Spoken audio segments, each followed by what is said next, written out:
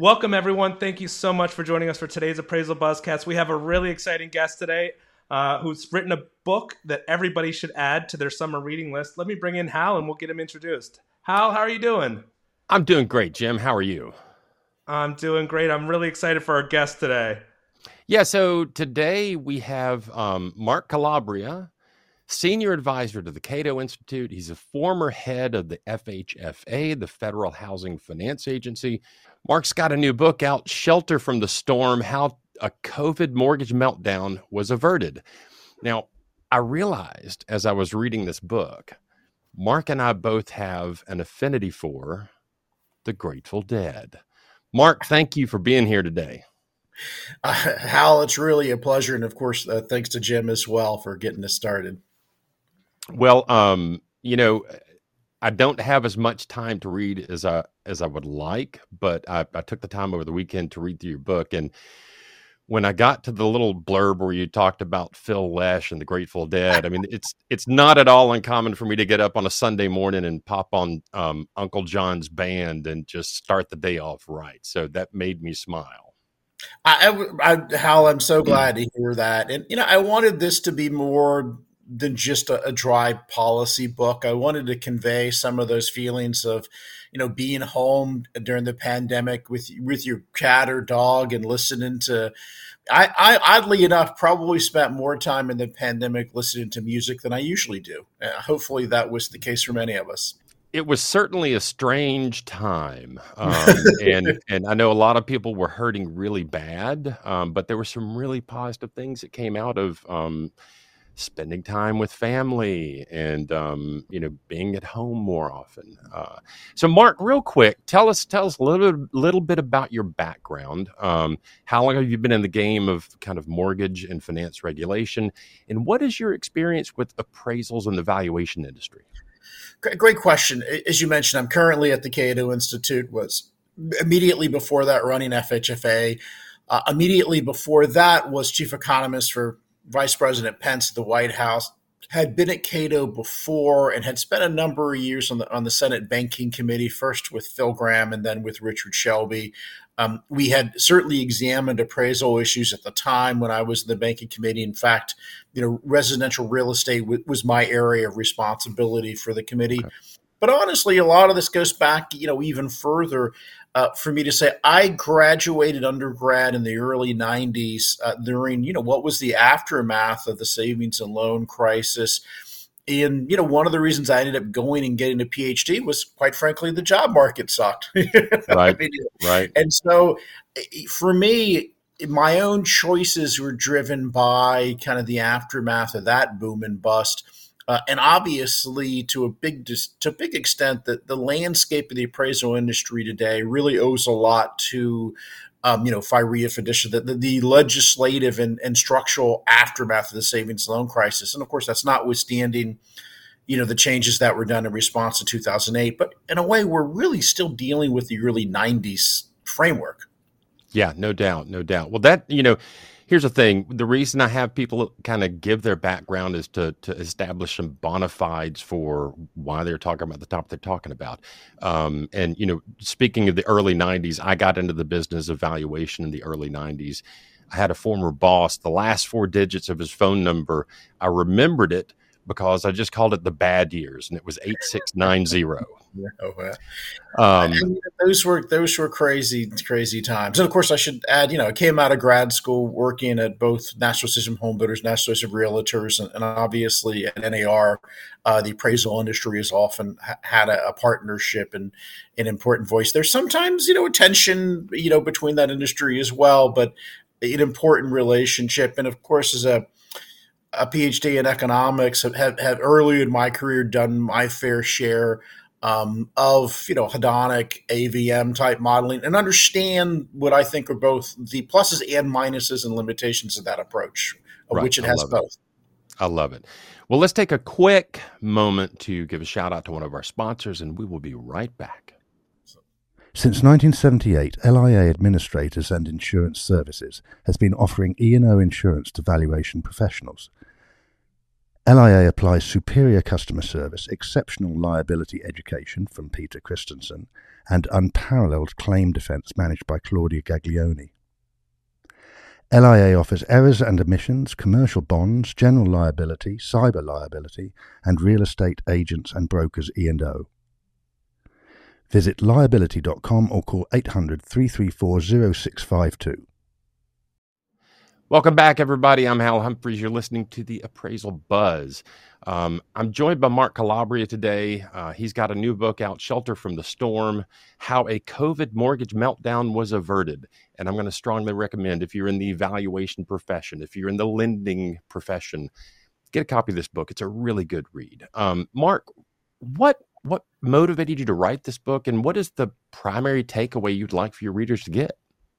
I think so. I would admit foremost, I'm a book person. I think I appreciate the power of books, but I wanted to tell what I felt was an alternative to the conventional wisdom often in crises.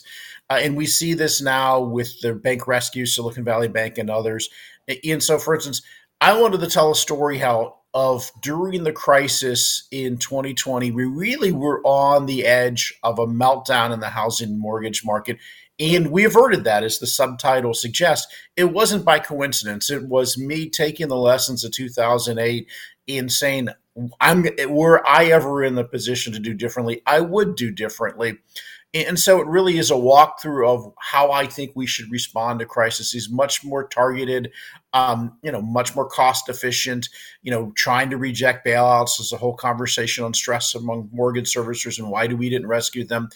And also how you can set up assistance programs that help people without discouraging them going back to work, and how you can actually pay for it all. So I really felt like there was a difference to the, as I call it, rescue first, ask questions later approach that you often see from the Federal Reserve and others, and to really say there's another path, and it works. And I really wanted to lay out the rationale for that. So I hope it's a real lesson in what worked in government, but also a lesson for future crises and for what I think is a better way to respond. And in the world of books, and I'm a book guy myself, my wife and I have our front room is basically a library. It's bookshelves all over the place. So same here. In the world of books, I can see this book having a legacy, because there are things that people in the future can look to in this book and possibly deal with things in a different way. When I was reading the book and researching you and trying to get my head around who you are and what you do, it occurred to me, my degree is in marketing and economics, so I have some grasp of economic theory, but I kind of envisioned you as a Swiftian economist. But you've kind of staked your claim in this Keynesian-esque government intervention space. From your perspective, what role should the government play in supporting the housing market? So I would like to see a far more minimalist role, and certainly, in a sense, the theme of the book is making the best of a bad situation, if you will. I think the industry is way too concentrated in the influence that Fannie and Freddie and the federal government have over, forcing a single set of rules on almost everybody in the industry. I'm a believer in competition, and I would rather have a more multipolar mortgage market, if you will, where we have a lot more diversity and choices and especially secondary and of course more stability in the mortgage market. But a theme of the book was, when I took over FHFA, my role, I characterized myself as an Article 1 constitutionalist. And what I mean by that is the big decisions are made by Congress, hence Article 1 of our Constitution. And my role of a regulator was not to second guess Congress. It's fine as a pundit and an author to argue, should we have Fannie and Freddie or not? But when you're their regulator, they're there. What do you do? You carry out the law. And I really kind of saw the book as an alternative to perhaps some of the more big government. There are elements of Keynes I actually agree with and elements I don't agree with because I've actually read it. And I think actually Keynes would probably disagree with a lot of modern Keynesianisms, but that's a whole another conversation. Sure. But the point of, how do you have an intervention? And we really ran the forbearance and intervention programs at Fannie and Freddie in a way that I think you'd run it as a business. They weren't run as a charity. Obviously, when you were having courthouses closed down and you were having a pandemic, it was not in Fannie and Freddie's business interest to start trying to foreclose on people, in spring of 2020. And I think a really good indicator, we set up our programs pretty quickly. And those parts of the mortgage industry, portfolio lenders, PLS, they almost to a T mirrored what we did, and they had no obligation to do so. And right. I think if we had done something that was costly and reckless and short-sighted, I don't think the rest of the industry would have copied it. Right. Perfect answer. Let's take another quick moment and give a shout out to another one of our sponsors, and we will be right back. The Appraisal Institute recently launched its Instagram page, AI's latest presence on social media, joining Facebook, Twitter, LinkedIn, YouTube, and the Face Value podcast. Visit and follow AI's Instagram page for another way to access valuation news and association updates. www.instagram.com/appraisalinstitute. Welcome back, everybody. I'm Hal Humphreys. You're listening to Buzzcast. I'm joined today by Mark Calabria. Mark, thank you again for being here. I want to talk a little bit about risk.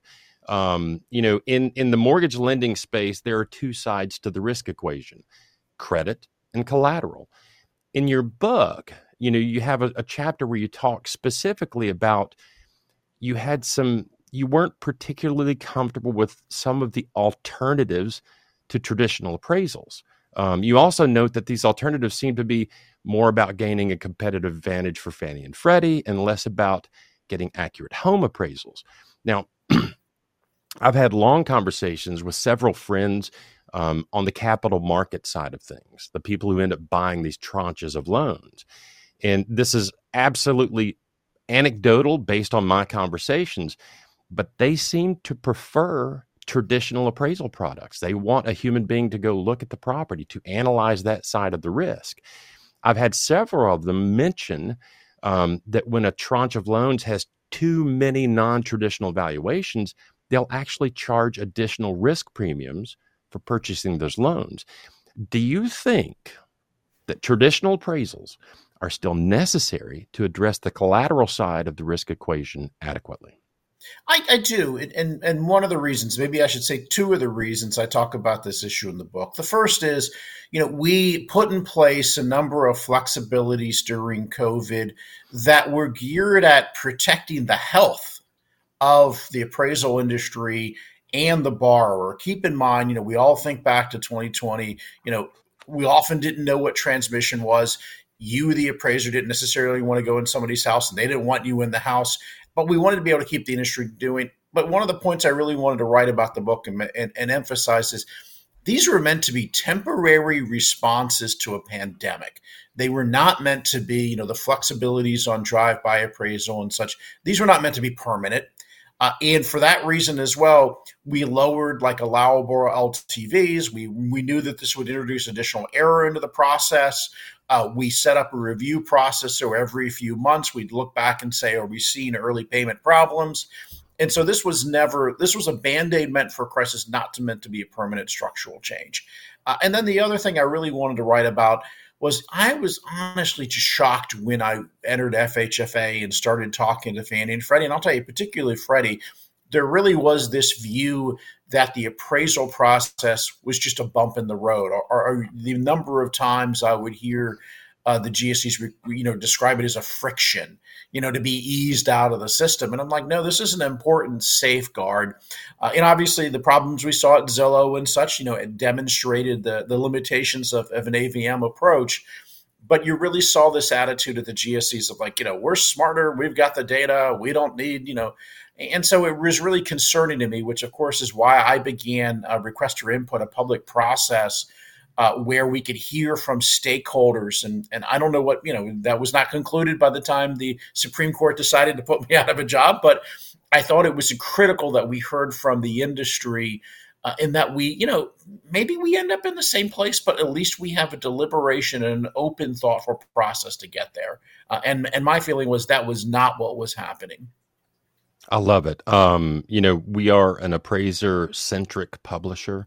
I have been a lifelong appraiser. I was holding the dumb end of the tape for my dad when I was 13 years old.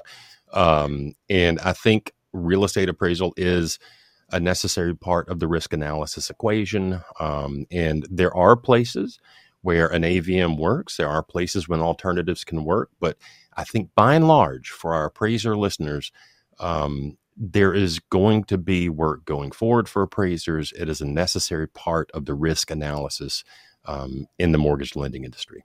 Mark, thank you so very much for taking the time to be with us today. We're going to be hosting Valuation Expo in August. I plan to carry a couple of these books to give away to some people. I cannot say enough good things about the book. Fantastic job. I really enjoyed it. Thank you, Hal. I really appreciate the kind words, and I really wish everybody the best luck and emphasize, that their industry really does need to raise its voice. There are a lot of people in Washington that would do away with this part of the industry. And again, I can't emphasize, the importance of this issue. Very good. Thank you. Jim Morrison, you still with us? Absolutely. That was a great conversation. We're going to put a link to buy Mark's book in the description and put it up right here so that people can go get it. I recommend everybody go out and get that. We also have upcoming, Mark has an interview with Joan Trice and the Cloud Risk Network at 2 p.m. on June 14th. So if you're a CRN member, I would get that in, buy the book, and then you'll have questions prepared for them. Absolutely. Well, for Jim Morrison and Mark Calabria, I'm Hal Humphreys, and that is your Appraisal Buzzcast.